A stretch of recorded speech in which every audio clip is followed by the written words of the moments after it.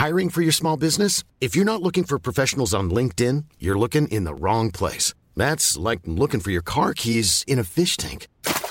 LinkedIn helps you hire professionals you can't find anywhere else, even those who aren't actively searching for a new job but might be open to the perfect role. In a given month, over 70% of LinkedIn users don't even visit other leading job sites. So start looking in the right place. With LinkedIn, you can hire professionals like a professional. Post your free job on linkedin.com/people today. Millions of people have lost weight with personalized plans from Noom. Like Evan, who can't stand salads and still lost 50 pounds. Salads generally for most people are the easy button, right? For me, that wasn't an option. I never really was a salad guy. That's just not who I am. But Noom worked for me. Get your personalized plan today at Noom.com. Real Noom user compensated to provide their story. In 4 weeks, the typical Noom user can expect to lose 1 to 2 pounds per week. Individual results may vary.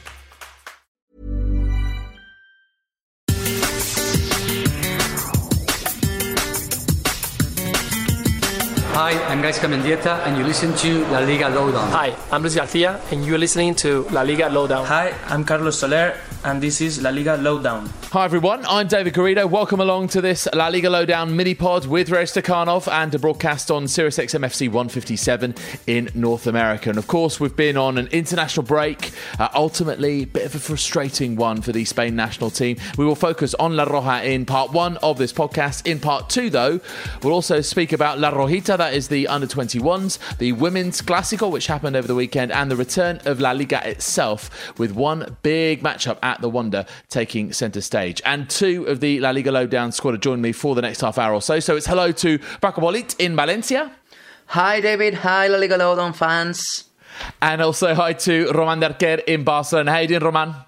Hi there, David. Ready to talk about football? Yeah, absolutely. Well, let's start off then and dive straight into, admittedly, that defeat in Zagreb at the Maksimir Stadium, a game which really ebbed and flowed, especially in the second half until the final whistle blew. Croatia 3, Spain 2, the final score. And that really blew League A Group 4 of the UEFA Nations League wide open. Let's start off with just a brief comment on the starting 11 chosen by Luis Enrique for this key game. So David De Gea was in goal, Sergio Roberto, Sergio Ramos, Íñigo Martínez, Jordi Alba with the back 4, Saúl, Sergio Busquets and Dani Ceballos in midfield, and then the front 3, Rodrigo, Iago Aspas and Isco. Roman de Arquer, to you first. Any surprises there for you? Well, the strange thing is when there aren't surprises with Luis Enrique. But in this case, I think he didn't take too many risks. Maybe Ceballos was a bit of a surprise because he isn't playing as much now with Solari in Madrid. So maybe we would expect Asensio to play instead of him. Or he could have played with 2 contention midfielders like Rodri and Busquets, to protect against the Croatian attack. But I think it was probably the smartest lineup to choose against the team. I think they were the most confident players and from the bigger clubs mainly. So I think it was the right choice. Okay, let's sort of go from back to front, if you like, and let's start off with the goalkeeper. Now, David De Gea did make an important save in the first 6 minutes of this game. He sort of diverted a shot from Ivan Perisic onto the post. Nice, smart save down to his right. But he did end up conceding 3 goals, and he has been one of the focuses for the reaction after this game. What did you make of David De Gea's performance, Paco? Well, I don't really think it's fair blaming De Gea for all Spain's problems, especially as the defense was poor overall once again. And this is a big but, poor De Gea can't really catch a break with the national team. Lately, he isn't up to par when compared to previous keepers or even his previous form with the national side. And I don't really know how to explain his plunge in performance when compared, for example, to his usual Manchester United self. In fact, I think playing Kepa against Bosnia later was a sly message from Luis Enrique. He still trusts De Gea, but the keeper shouldn't get too comfortable as Kepa is a true, tangible alternative to his position. You're right about the Manchester United form. I mean, he's been pretty peerless. And also, actually, it seemed like he turned a corner after the World Cup and those first games in the Nations League, especially that game against England at Wembley when Spain played quite so well, because he was crucial in that game. He made some vital saves, this sort of duel that he had with Marcus Rashford, his Manchester United teammate, and he came out on top pretty much in that one. But you're right to mention the defensive weaknesses, Paco. I mean, they were poor, weren't they, Spain? They gave away the ball for the first goal, and then Tiniedvai was completely unmarked for the second at the far post, beating De Gea. Listen, Roman, what do you put this down to? Because it seems like this is sort of repeat offenders that Spain are, just making these mistakes time and time again. Yeah, it's really hard to say why this is happening. There is a very clear parallel, we could say, because in the Spanish league, Barca have conceded 18 goals and Madrid have conceded 16 goals, which is a lot for these teams. So I think like the players are not at their best in their own clubs, and then this kind of is transmitted into the national team somehow, and they're not playing at their very best. But I think the main problem is that we don't have world-class centre-backs right now in Spain, as we had Sergio Ramos and Piqué before. They were at their best. Now Ramos is certainly one of the best, but he isn't as good as a few years ago, and he doesn't have somebody next to him who gives him more confidence. So I think there's a clear relation between the clubs and the national team.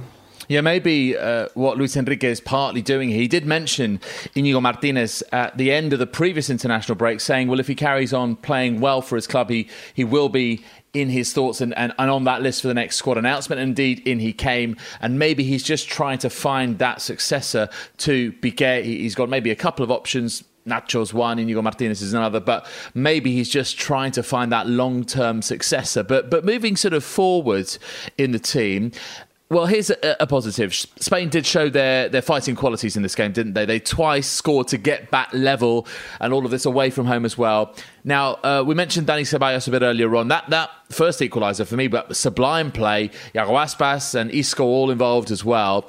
But Paco, what's your sort of general overall assessment of Spain's attacking options right now? Well, I like the names, I like the players, and I like how young and exciting they all are. In fact, I see the offense as the one single redeeming quality of this inconsistent Spain, should we say, under Luis Enrique, because 17 goals scored in 6 games is quite an impressive stat. That's almost 3 goals per game, and it should be enough most of the time to take on most teams on the international scene. But again, there's nothing good to come out of this if the team doesn't learn just how to defend properly. That's the main problem nowadays. Not attacking, but learning how to defend properly. I suppose the good thing is that they will always create chances. When you've got those creative players, when they're on form, we have to say, Isco, Marco Asensio, who haven't been recently and haven't been getting the minutes that maybe they were used to last season, it means that you are still going to create opportunities. You're going to maybe get penalties, which means that maybe we should expect Sergio Ramos to be one of the top scorers for Spain going forward, because now he's assumed the mantle as their penalty taker, as well as he has with Real Madrid. Roman, what are your thoughts on that? Are you happy with Ramos taking the spot kicks from 12 yards out? Well, to be honest, when I saw him grab the ball and go towards his penalty spot, I was like, oh no, not Ramos again. But he's scoring the penalties, so I can't really complain. You'd think there might be another player who's capable of doing that, maybe a striker or a midfielder, but it's Ramos. He's the captain. He's got confidence and he's scoring, so I can't really say anything about that, and we have to accept it, and he's doing good. I guess one of the things is, though, when you take a penalty, sometimes you just want him to take a straightforward penalty, not to Panenka it down the middle, not to sort of clip it to the left, but actually maybe put his foot through it and maybe take a strong penalty. Because if you think of the great penalty takers down the years, one of the things that they could do is, with power as well as accuracy, put it in a place that the keeper couldn't reach. Maybe that's just not his style. Maybe he is the man who will just sort of finesse it into the corners of the goal and try and sort of outwit the goalkeeper. Let's just have a look at some of the reaction to this game. Well, Luis Enrique himself said that it was an undeserved result, that football hadn't been fair. There was also an immediate defence of David De Gea, with the head coach claiming that, well, he can't make a mistake if the ball doesn't get to his goal in any case. So the inference there really is that others perhaps let him down. And in fact, Saul echoed that by saying that if De Gea concedes goals, it's the whole team's fault. And also, Lucho said his priority was the Euros, the regular European qualifying tournament to get through to the next major tournament, rather than reaching this Final Four tournament next summer. But, and I found this interesting, I don't know what your read on this is, Paco, but he said they could maybe do something a little bit more on the psychological side of their game. What do you think about that? Is there a weakness there? I actually agree with Luis Enrique on this one, because I think that psychological weakness of the team was pretty obvious against England and Croatia in two very different scenarios. They got thrashed in the opening minutes against England, okay, and they were overwhelmed at the last few minutes of the game against Croatia. It seems to me that youth is some sort of double-edged sword for this team. New blood is very useful when the atmosphere is positive, but when things turn south, this team seems, lost, and without those 2 or 3 experienced veteran players they used to have in the past. I'm talking about Gerard Piqué, Silva, Cesc Fabregas, Torres, Villa, obviously Iniesta, who is going to be very tough to replace. And I also understand Lucho trying to downplay in some way the Nations League, but we must admit it's indeed a failure through and through. Spain should have done much better in these games.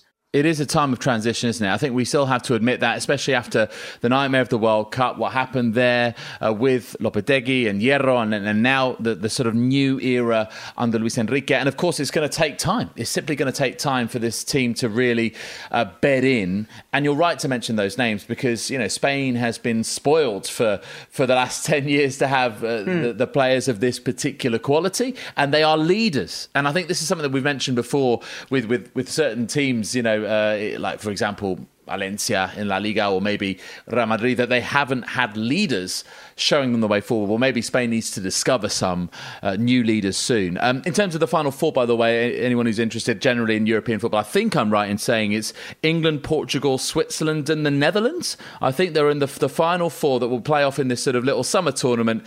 There's no added qualification, no added benefit. You don't get through to Euro 2020, you just lift a cup, and that's fair enough, but in any case, Spain didn't get relegated, but they didn't go through to the Final Four because they finished second in their group. So then a few days later, the second game of the international break for La Roja, and that was the 1-0 friendly win over Bosnia, and playing at the Estadio Gran Canaria in Las Palmas, first time for a while. Again, let's just have a little look at the starting 11 for this one, and Paco, I'll go to you once I've named it. So Kepa in goal, and you mentioned sort of maybe the message behind that. Johnny Otto, who ended up getting injured, unfortunately. Mario Hermoso making his debut. Diego Llorente, Jose Gallá with the back four. Then Marco Asensio, Rodri, Dani Ceballos again in midfield. Suso and Isco supporting Alvaro Morata up front. So much change side, 9 changes from the team who'd started in Zagreb against Croatia. Only Dani Ceballos and Isco keeping their places. So what were your thoughts on that, Paco? Well, regarding Ceballos and Isco, they were the only ones to play again, and in fact, they were 2 of the biggest disappointments, in my opinion. I seriously think something is off with Isco. I really can't give his season even a pass. I believe he's slow. He's also thinking slowly, which is weird. And both items are a product of both physical and also, I would say, psychological slumps. I don't know what's really going on with Isco this season. I don't know if it's a confidence issue. I don't know if it's related to the whole Lopetegui affair in Real Madrid. I don't know if he's going to improve under Solari. It's one of the weirdest issues this season in Real Madrid. I didn't like Ceballos either, or Asensio. He seemed lost in the pitch. I did like Brais Méndez in the last few minutes, and I believe Pablo Fornals was absolutely magnificent. And Rodri also did quite well. So more or less the midfielders were pretty good, but most of the team was, I don't know, I wouldn't say the word mediocre, but I think that there was obviously no motivation going on as a few days earlier against Croatia. Okay, we'll come back to Brais Méndez because I want to ask you a little bit more about him in just a moment. But there were a number of players, as you say, who are going through a sort of funny spell. I mean, with Isco, I think it's particularly confusing because the moment that Julen Lopetegui got that job, knowing how important he sees Isco for Spain, you would have thought, right, well, he's going to name him in every single starting 11. I'm going to put my mortgage on it. Isco every single time. And yet that never transpired. So, yeah, you're right. It's a really confusing one. Admittedly, there was one other player who really struggled, and that was Alvaro Morata, because when Spain started to create chances in the second half, he just missed them. There was a free header, there was a shot over the bar, and then there was that really clear chance, wasn't there, with Asensio managing to shoot, and that shot was parried by the goalkeeper, and Morata was there at close range, and he just simply couldn't sort of keep it in goal. He couldn't actually divert it towards goal. He only bundled it wide. So, Roman, why has Alvaro Morata struggled so much? Well, I've always thought that since he left Madrid and went to Chelsea, he's always kind of felt betrayed by Madrid, because he was great at Juventus. He was one of their best players. And then he came back to Madrid. He was really excited. It was his dream to, make things work in the club of his dreams. He wants everything to go okay. But then in the end, they sold him out to Chelsea.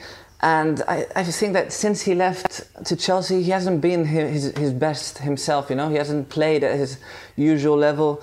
So his confidence isn't at his peak level right now.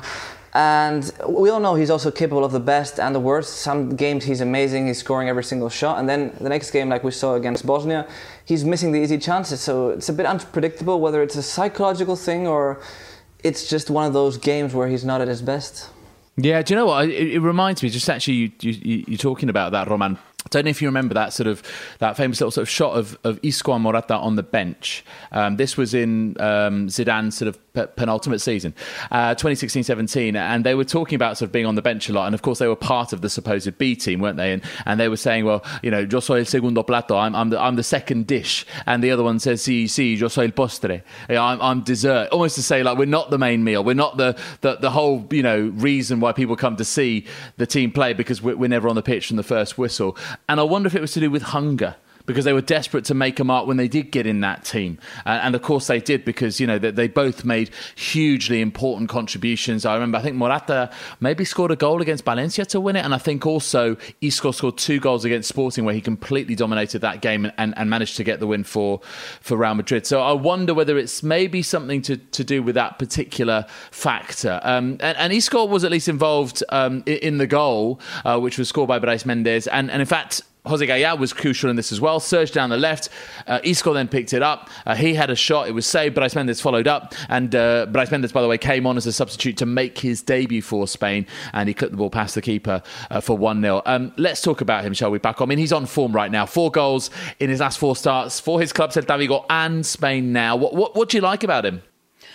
There's a little cool trivia fact on him. His agent is Juan Sanchez. You might remember him, former Valencia striker back in the day, who played that famous first season Champions League on the 2000 and scored a very famous brace against Leeds United. One of them, obviously, a hand goal. And I think that Brais has been properly managed and has been able to climb the ladder in a very responsible way. He's very mature for his age, he's quick, he's very resourceful, and also he's very versatile. He can play in many positions and obviously has that scoring quality, being a box-to-box midfielder that Luis Enrique already knew when, remember, he was at Celta and Brais was an under-18 player. In my opinion, and he's one of this season's biggest names, hands down, and I believe he's the man of the moment, you could say, one of the biggest names right now in La Liga. Yeah, I think it'd be really interesting to find out how he's handled by Miguel Cardoso, who's the new Celta Vigo head coach. So we'll keep a very close eye on that situation. But clearly he's in a good moment. He himself said that the manager can call on whichever player at whatever time, speaking of Spain, of course. And ultimately, well, Lucho has a lot of options at his disposal. And actually, speaking about where we are with Spain right now and looking to the future, he said this Spanish team tiene buena pinta. It means they're looking good, they're shaping up well, they've got good prospects. Give us your sort of health check on the team, Roman. How bright does the future look? Is there such a thing as having too many options, especially in midfield? And does that lead, if so, to a kind of lack of clarity about what Lucho's best starting 11 actually is? Well, I think Lucho was very clear on when he said that the target was the Euro Cup. So I think he took the Nations League a kind of a test, to try players in different positions, to try a bit in the midfield, in the defense, attacking. And I'm hoping that from that, he's found something close to his starting 11 for the qualification for the Euro Cup. So I'm pretty happy with how things have gone so far. It's true that defensively we are struggling a bit, and that's one of the main problems Lucho has to solve. But as a whole, I see the team, as we say in Spanish, as a piña. Like, they're very united, they're always giving the 100%. Even when they were behind in many games, they went for the goal, they kept pushing really hard, and they finally found it in many occasions. Bosnia obviously is not the best example because it was a friendly game after being defeated by Croatia, but in other games, Spain were always there. And so I'm really, really happy with his attitude, and I think things look pretty good, to be honest, with Lucho. Yeah, I think the one thing is we do have now a little bit more of an identity. That the manager, the head coach, really has his image reflected in the team. We saw that at Wembley, certainly, and I think that's at least a starting point, because clearly Spain lost that at the World Cup, and at least they have recovered something. And of course, it's a useful dress rehearsal to have, the Nations League, because what does really matter, as you said, is the qualifying for the European Championships and then going through to perform at that major tournament. Okay, well, look, that's it for part one. Thank you guys so far. Plenty to come in part two, though, of this La Liga Lowdown mini-pod, including the under-21s finishing the year in style. One draw, one win in their friendly games. Also, the women's Clásico going the way of Barcelona. And we look ahead to La Liga Matchday 13. That's coming up shortly. I'm Sandra, and I'm just the professional your small business was looking for. But you didn't hire me because you didn't use LinkedIn Jobs. LinkedIn has professionals you can't find anywhere else, including those who aren't actively looking for a new job, but might be open to the perfect role, like me. In a given month, over 70% of LinkedIn users don't visit other leading job sites. So if you're not looking on LinkedIn, you'll miss out on great candidates like Sandra. Start hiring professionals like a professional. Post your free job on linkedin.com/people today. Ryan Reynolds here from Mint Mobile. With the price of just about everything going up during inflation, we thought we'd bring our prices down. So to help us, we brought in a reverse auctioneer, which is apparently a thing. Mint Mobile Unlimited Premium Wireless. How to get 30, 30, bit to get 30, bit to get 20, 20, 20, bit to get 20, 20, bit to get 15, 15, 15, 15, just $15 a month? Sold! Give it a try at mintmobile.com/switch. $45 up front for 3 months plus taxes and fees. Promo rate for new customers for limited time. Unlimited more than 40 gigabytes per month. Slows full terms at mintmobile.com. Everyone knows therapy is great for solving problems. But getting therapy has its own problems too. Like finding the right therapist, fitting into their schedule, and of course, the cost. Well, BetterHelp can solve those problems. It's totally online and built around your schedule. It's surprisingly affordable too. Connect with a credentialed therapist by phone, video, or online chat, all from the comfort of your home. Visit BetterHelp.com to learn more and save 10% on your first month. That's BetterHelp, H-E-L-P.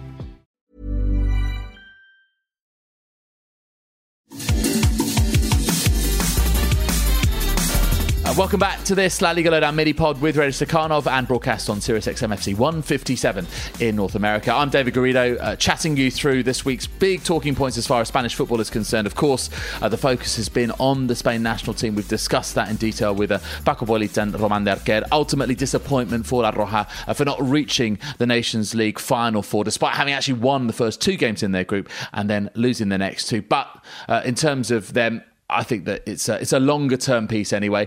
And for La Rojita, that's Spain's under-21s. Well, they've been in pretty good form. Starting off with last Wednesday's game, they beat Denmark's under-21s by 4-1. They actually went behind early on in this game, and then Borja Mayoral scored a hat-trick, 2 goals in the space of 6 minutes in the first half, the other one before the hour, all 3 clinical finishes, and the third especially impressive, actually, involved in the build-up, just a really neat little turn to relieve pressure and then lay the ball off, and then made the run. He got the return ball. Spain were breaking dangerously, and he just dinked it over the Danish keeper, and that was the fourth goal. Also, if you haven't seen this, look up Jorge Merez's goal because it's excellent. It's the third goal of the 4. And for a centre-back to fire with this kind of technique, a volley through a crowded box, it was very impressive. So that was the third of the four. But on Borja Mayoral, and Paco, I'll come to you on this because, I mean, first of all, scoring for fun in the Euro qualifying campaign for the under-21s, 8 goals there. Spain topped the group. They got 9 out of 10. They were easily the best team in that group. But on Borja, I mean, you've seen him a fair bit because obviously you go to Ciudad de Valencia, you go to Levante quite a lot. You've seen him, he's on loan. Hasn't started too many games, but what do you think he's got in terms of qualities to succeed in Spanish football? Well, I think he has quite a few qualities to achieve greatness, but it is true that he's struggling at Levante, even though he has shown, as you said earlier, with the under-21 team, that he's able to score very easily. He has that inside his blood, you could say. I don't really know. Maybe there are a number of reasons to explain why Paco Lopez doesn't start him. It is true that Roger Martí is Levante's main choice as number 9, and he obviously deserves it. Okay, no doubt on that.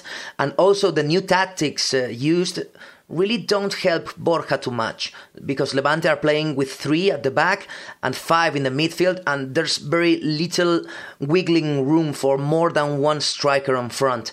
Obviously Levante improved, so Paco Lopez isn't going to change his new tactics, but that might be punishing in some way Mayoral. I think that he can make it, and he will score important goals this season with the Granotas, but he's going to have to work very hard to become Paco Lopez's main forward or one of his main choices this season. I mean, I think that there's no rush, is there? I mean, this guy's young. He's clearly talented. For me, the word that strikes me is classy. I think that, he works very hard, but when he finishes, okay, this was against a relatively poor Danish side, but nevertheless, when he finishes, it's got this real touch of quality about it. And this could be, as I say, it's a long game here for him, that he just takes his time, and maybe a few more loan spells. We've seen it before. I mean, Morata, we were talking about before with Roman going to Juventus, etc. And I think this is just part of his education. And sometimes I think we expect, especially with players getting ever younger and reaching elite football ever younger, that we expect them to achieve everything before they're 25. But it doesn't always happen that way, and maybe it's just a case of being patient as far as Borja Mayoral is concerned. We'll keep a very close eye on his progress at Levante. And then we had a game on Monday night in Caen, in France, where La Rojita travelled to face their under-21s. It was a 1-1 draw in the end. It was a penalty from Mikel Oyarzabal that gave Spain the lead. Alfonso Pedraza was fouled in the 18-yard box, and then Carlos Soler, he had an effort that hit the bar from outside the area. The French came back in the second half. They were a bit more competitive, perhaps feeling the pressure of being at home, and they did get their equaliser. Mateta managing to escape Jorge Mere and beating Unai Simon, a player who recently obviously has fallen a bit down the pecking order at Athletic, with Iago Herrerín coming back in. A shame really for Spain, because actually, other than that, for Luis de la Fuente's side, they've been relatively solid defensively and look quite comfortable, especially the centre-backs. Let's just sort of pick out a few more players here, because the ones that either play abroad or in Segunda División might not be familiar to everyone. So Sergi Palencia, who is currently at Bordeaux on loan from Barcelona, playing at right-back. Angelinho, who is now at PSV Eindhoven in the Eredivisie in the Netherlands, having come through the City football group clubs like Man City, New York City, Girona as well, a few loan spells, but then finally got a permanent move to PSV. He was playing at left back. And also Jorge Sainz from Tenerife, playing in holding midfield, but he's also a sort of a centre-back, so he can play in a number of different positions. He's quite versatile. So, and interesting actually, the ones that we've picked out there, Angelinho and Sergi Palencia, that they're fullbacks. And we know how important that role is in a team, especially when it comes to a Spanish team playing in a very typically Spanish way, and especially a Barcelona team playing in a Barcelona way. We know how Pep Guardiola uses his fullbacks, and he's done so throughout his managerial career, whether it be at Barca or at Bayern Munich or now at Manchester City. Again, lots of talents there to keep tabs on, and we'll do our best to do so. But let's just change tack now, having discussed the under-21s, because there was a really important game in women's football at the weekend. And of course, the top division women's football in Spain is La Liga Iberdrola, and it was the Clásico. And the Clásico in women's football is not Barca against Real Madrid, it's Barcelona against Atletico Madrid. And Barca ended up winning this by 2-1, all the goals in the second half. So Atletico taking the lead away from home. Kenty Robles with a header from across from the right. But honestly, look this one up if you haven't already seen it. Barcelona's equaliser through Aitana Bonmatí. So the Atletico keeper gives the ball away, trying to play it out from the back, and then immediately sort of apologises and then stays still. And at this point, Aitana's latched onto the ball and she's still quite wide. It's a really acute angle, but she hits the lob absolutely perfectly. One bounce, back of the net. It was a stunning strike. Honestly, if Lionel Messi had done it, we'd be talking about it. But no, it's Aitana Bonmatí who's done it, and we should be talking about it. And then on comes super sub Toni Duggan, who has been really sort of actually performing when she's come on to the pitch as a substitute. Formerly Manchester City, England striker, of course, as well, and snuck into the far post to slot home the winner. Second minute of 4 added on. So 2-1 to Barcelona. Their first win in 4 years over Atletico. In fact, the last time that they did beat Atletico, they went on to win the title itself. So maybe that's a good omen.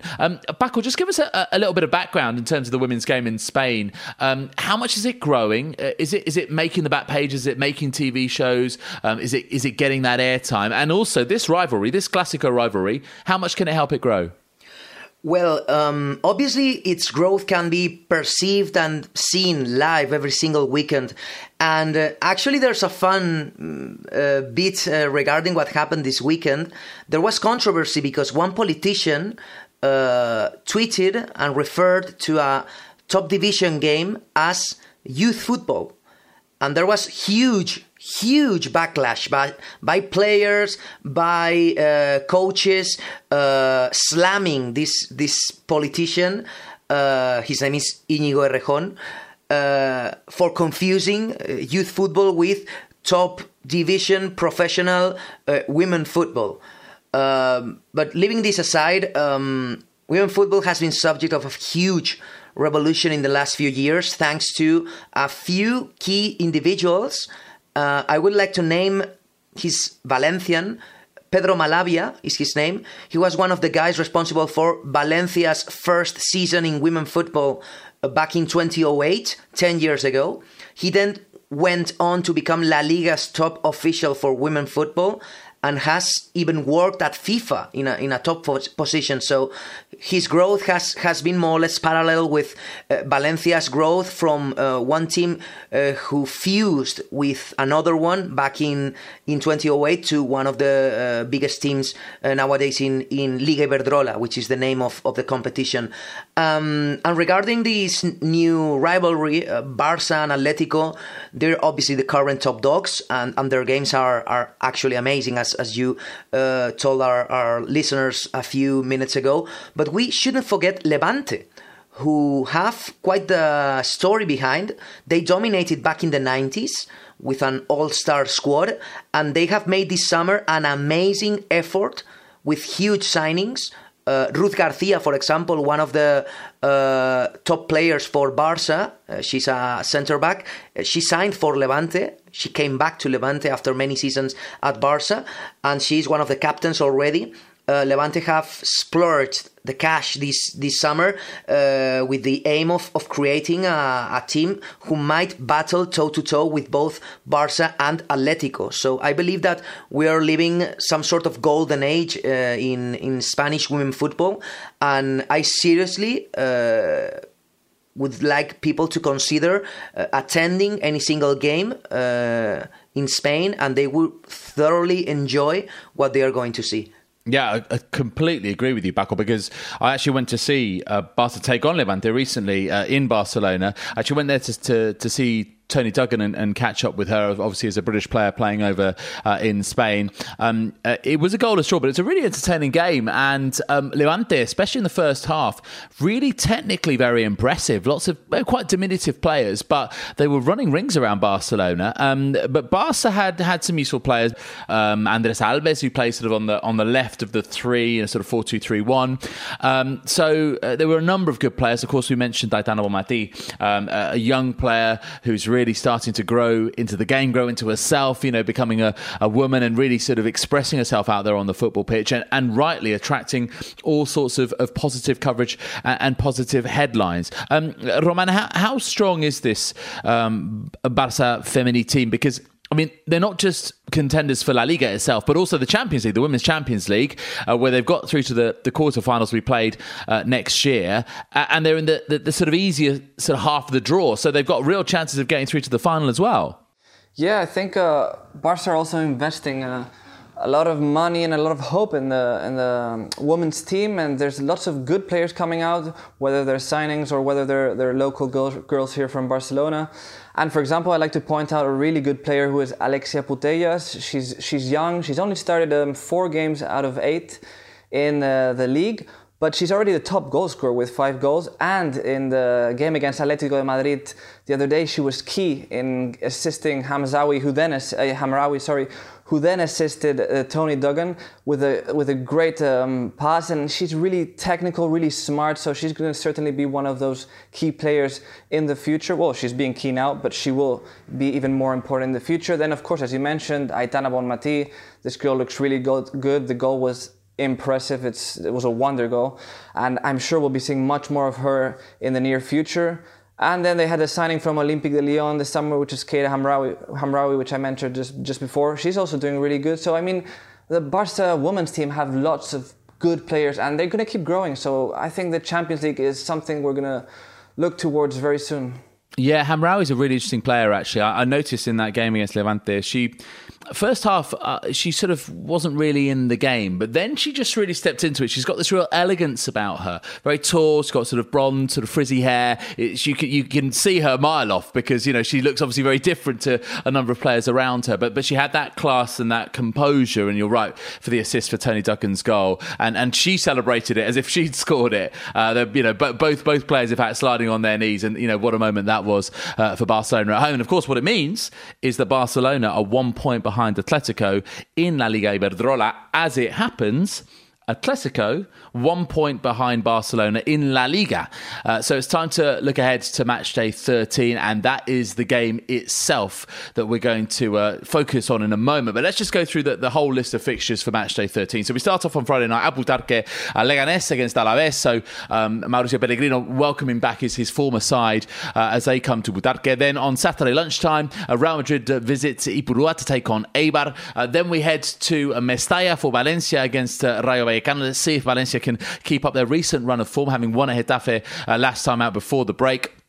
Then we go to El Estadio El Alcoraz for Huesca against Levante. Huesca, of course, just trying to get a little bit more feeling in their play under Francisco. And it seems like actually that the 5-4-1 that they're now employing is working a little bit more solid than what was going on before under Leo Franco. And then we've got that absolute showpiece game at the Wanda Metropolitano between Atletico de Madrid and Barcelona. It's an 8:45 kickoff Spanish time.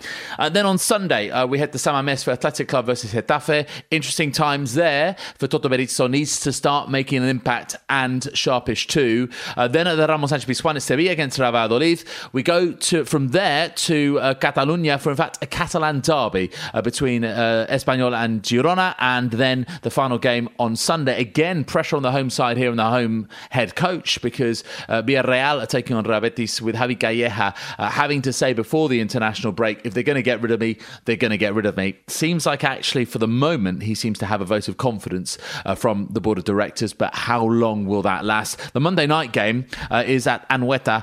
Real Sociedad taking on Celta Vigo, who of course now have Miguel Cardoso in charge after the club parted company with Tony Mohamed. So that's the full list for match day 13 in La Liga. But let's focus on that game at the Wanda. As I mentioned, Atleti 1 point behind Barca. They're third. Barcelona are top of the table. Paco, in terms of just, I suppose, rough context for this game, when you think about the clubs respectively and their expectations for this 2018-19 season, how do you think they're doing compared to what they were hoping to do? Well, I think that both are doing exactly what they were expected to do.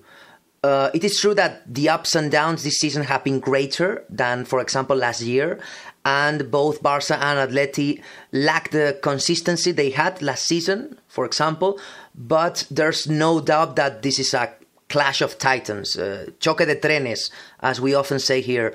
Opposite styles, opposite managers, but many similar qualities regarding ambition and drive to win. Barca are where they are supposed to be, top of the league. Atleti only 1 point behind, so I believe that both of them have ambition and drive to win, as I said earlier, as the main motivations. And, well, Messi, obviously, but that's a completely different matter.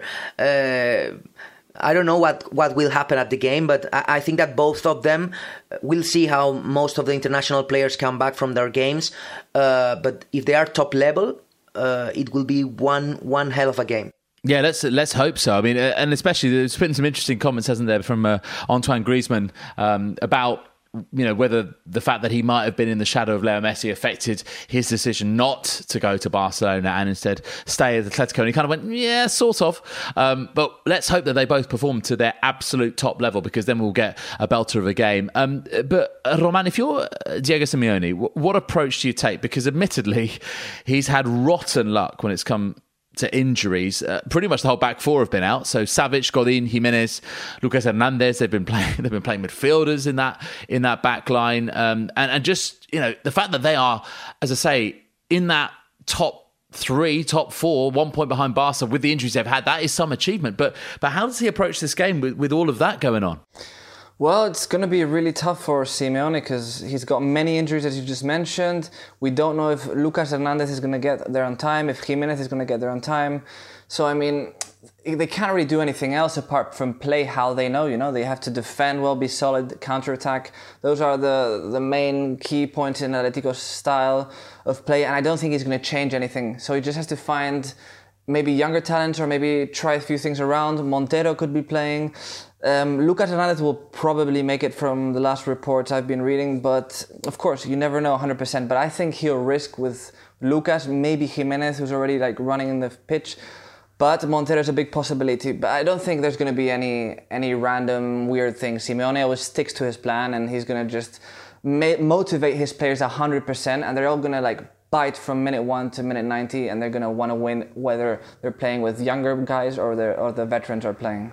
Yeah, the unity is absolutely key for Simeone's side. We know this, and it's one of those games maybe that if Lucas Hernandez is 70% fit, you'd probably risk him.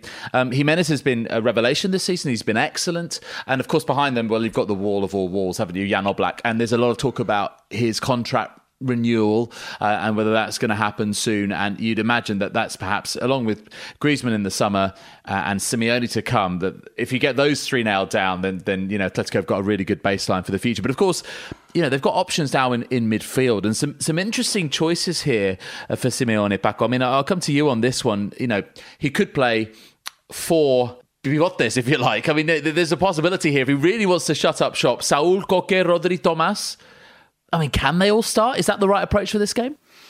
I don't really think that the Cholo Simeone will change much regarding his usual tactics. I think Gavi's absence this year was going to be very tough to replace, but Rodri's season is proving every naysayer absolutely wrong.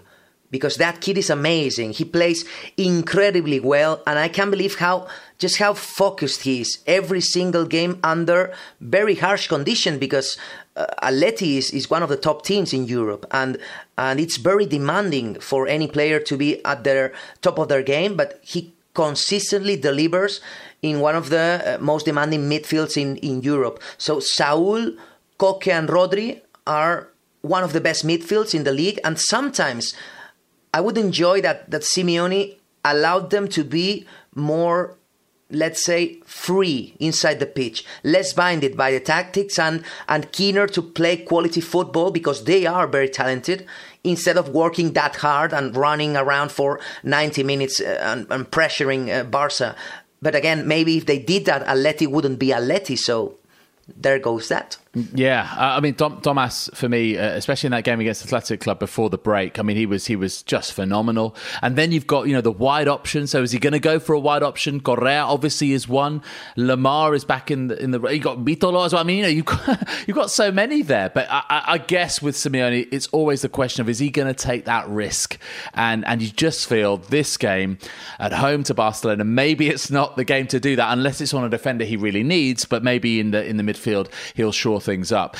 Let's switch to Barcelona then, Roman. Of course, Ivan Rakitic is banned, so he needs to be replaced in that starting 11. So Sergio Busquets, we will expect will start. But then who do you put alongside him? We've seen Artur come, obviously to the fore this season. We've seen Malcolm feature as well. Obviously, you've got Coutinho, who's had an injury recently. So how would you line up? What sort of formation do you think that Ernesto Valverde will go for?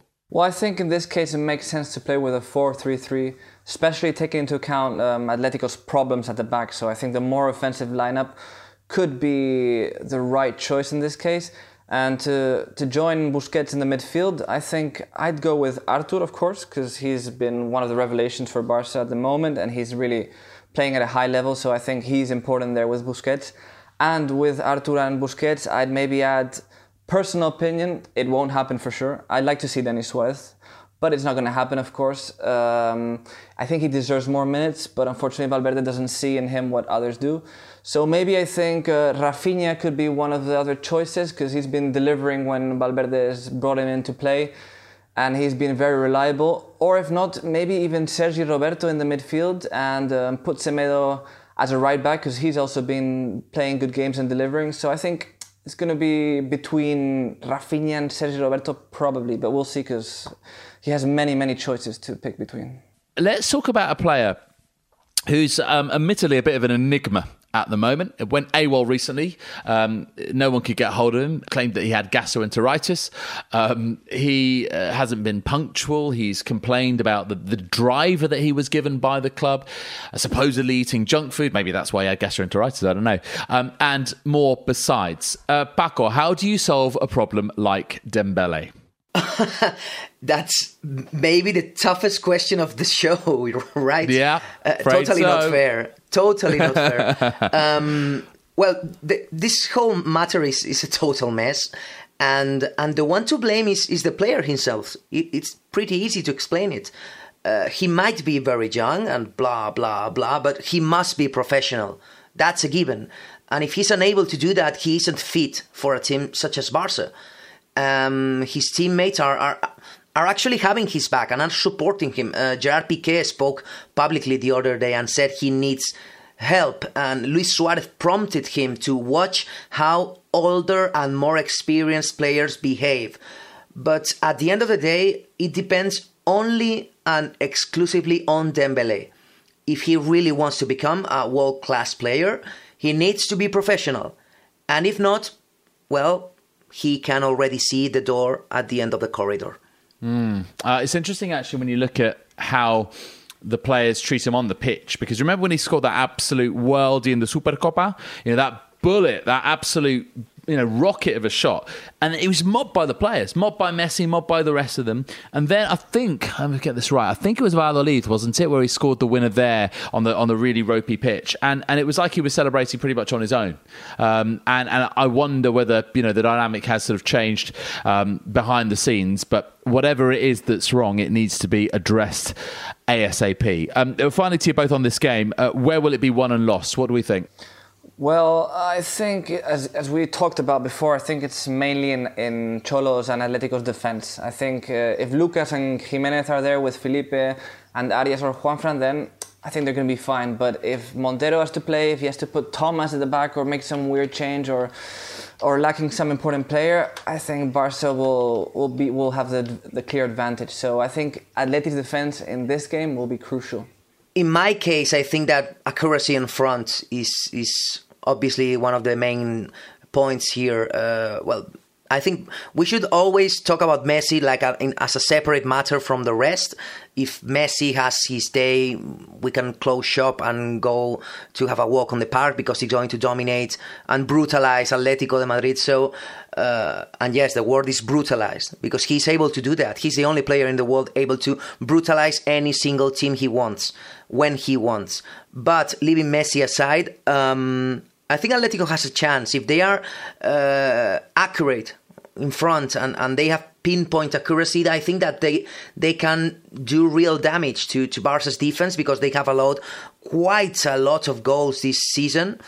But again, Barca, for example, Luis Suarez is in form this year, so he is able to properly replace Messi's goals when he was absent.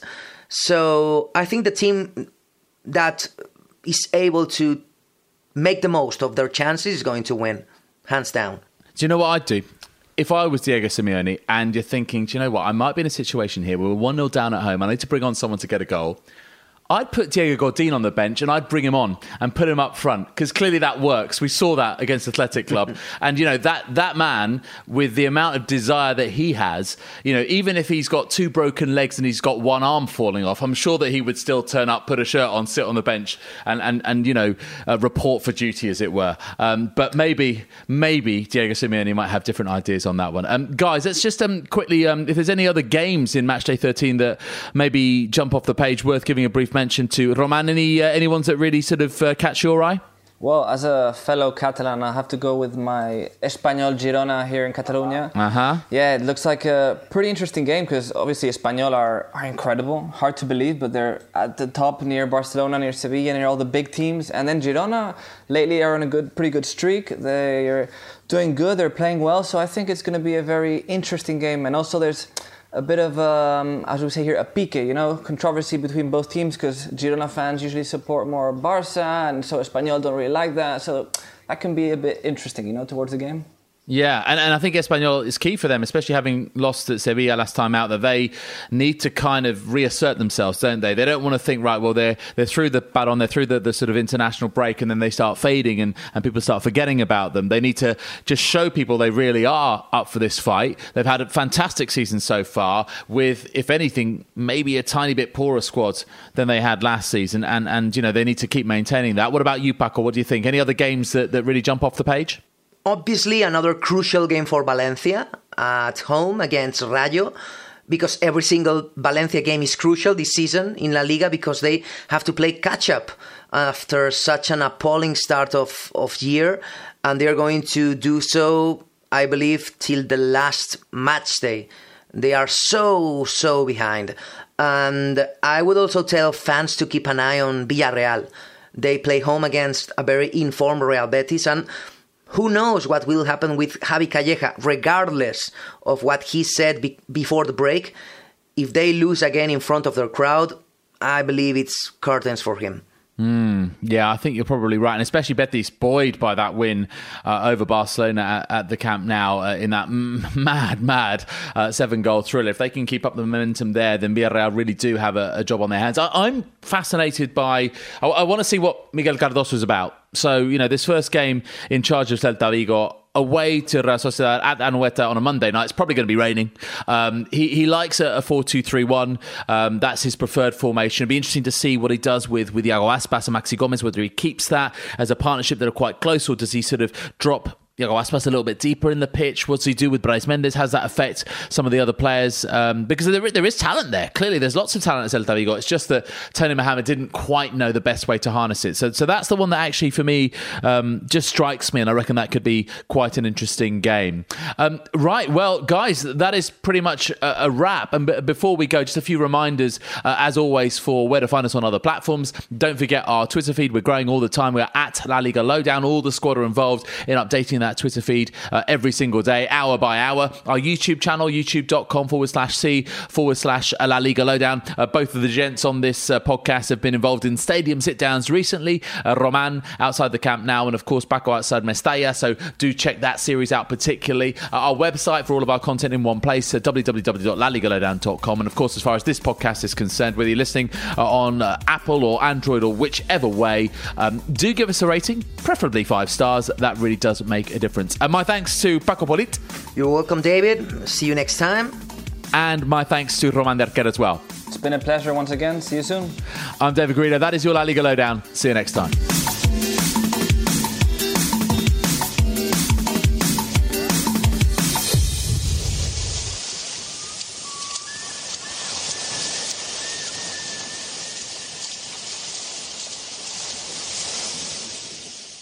This was a Radio Staccato production.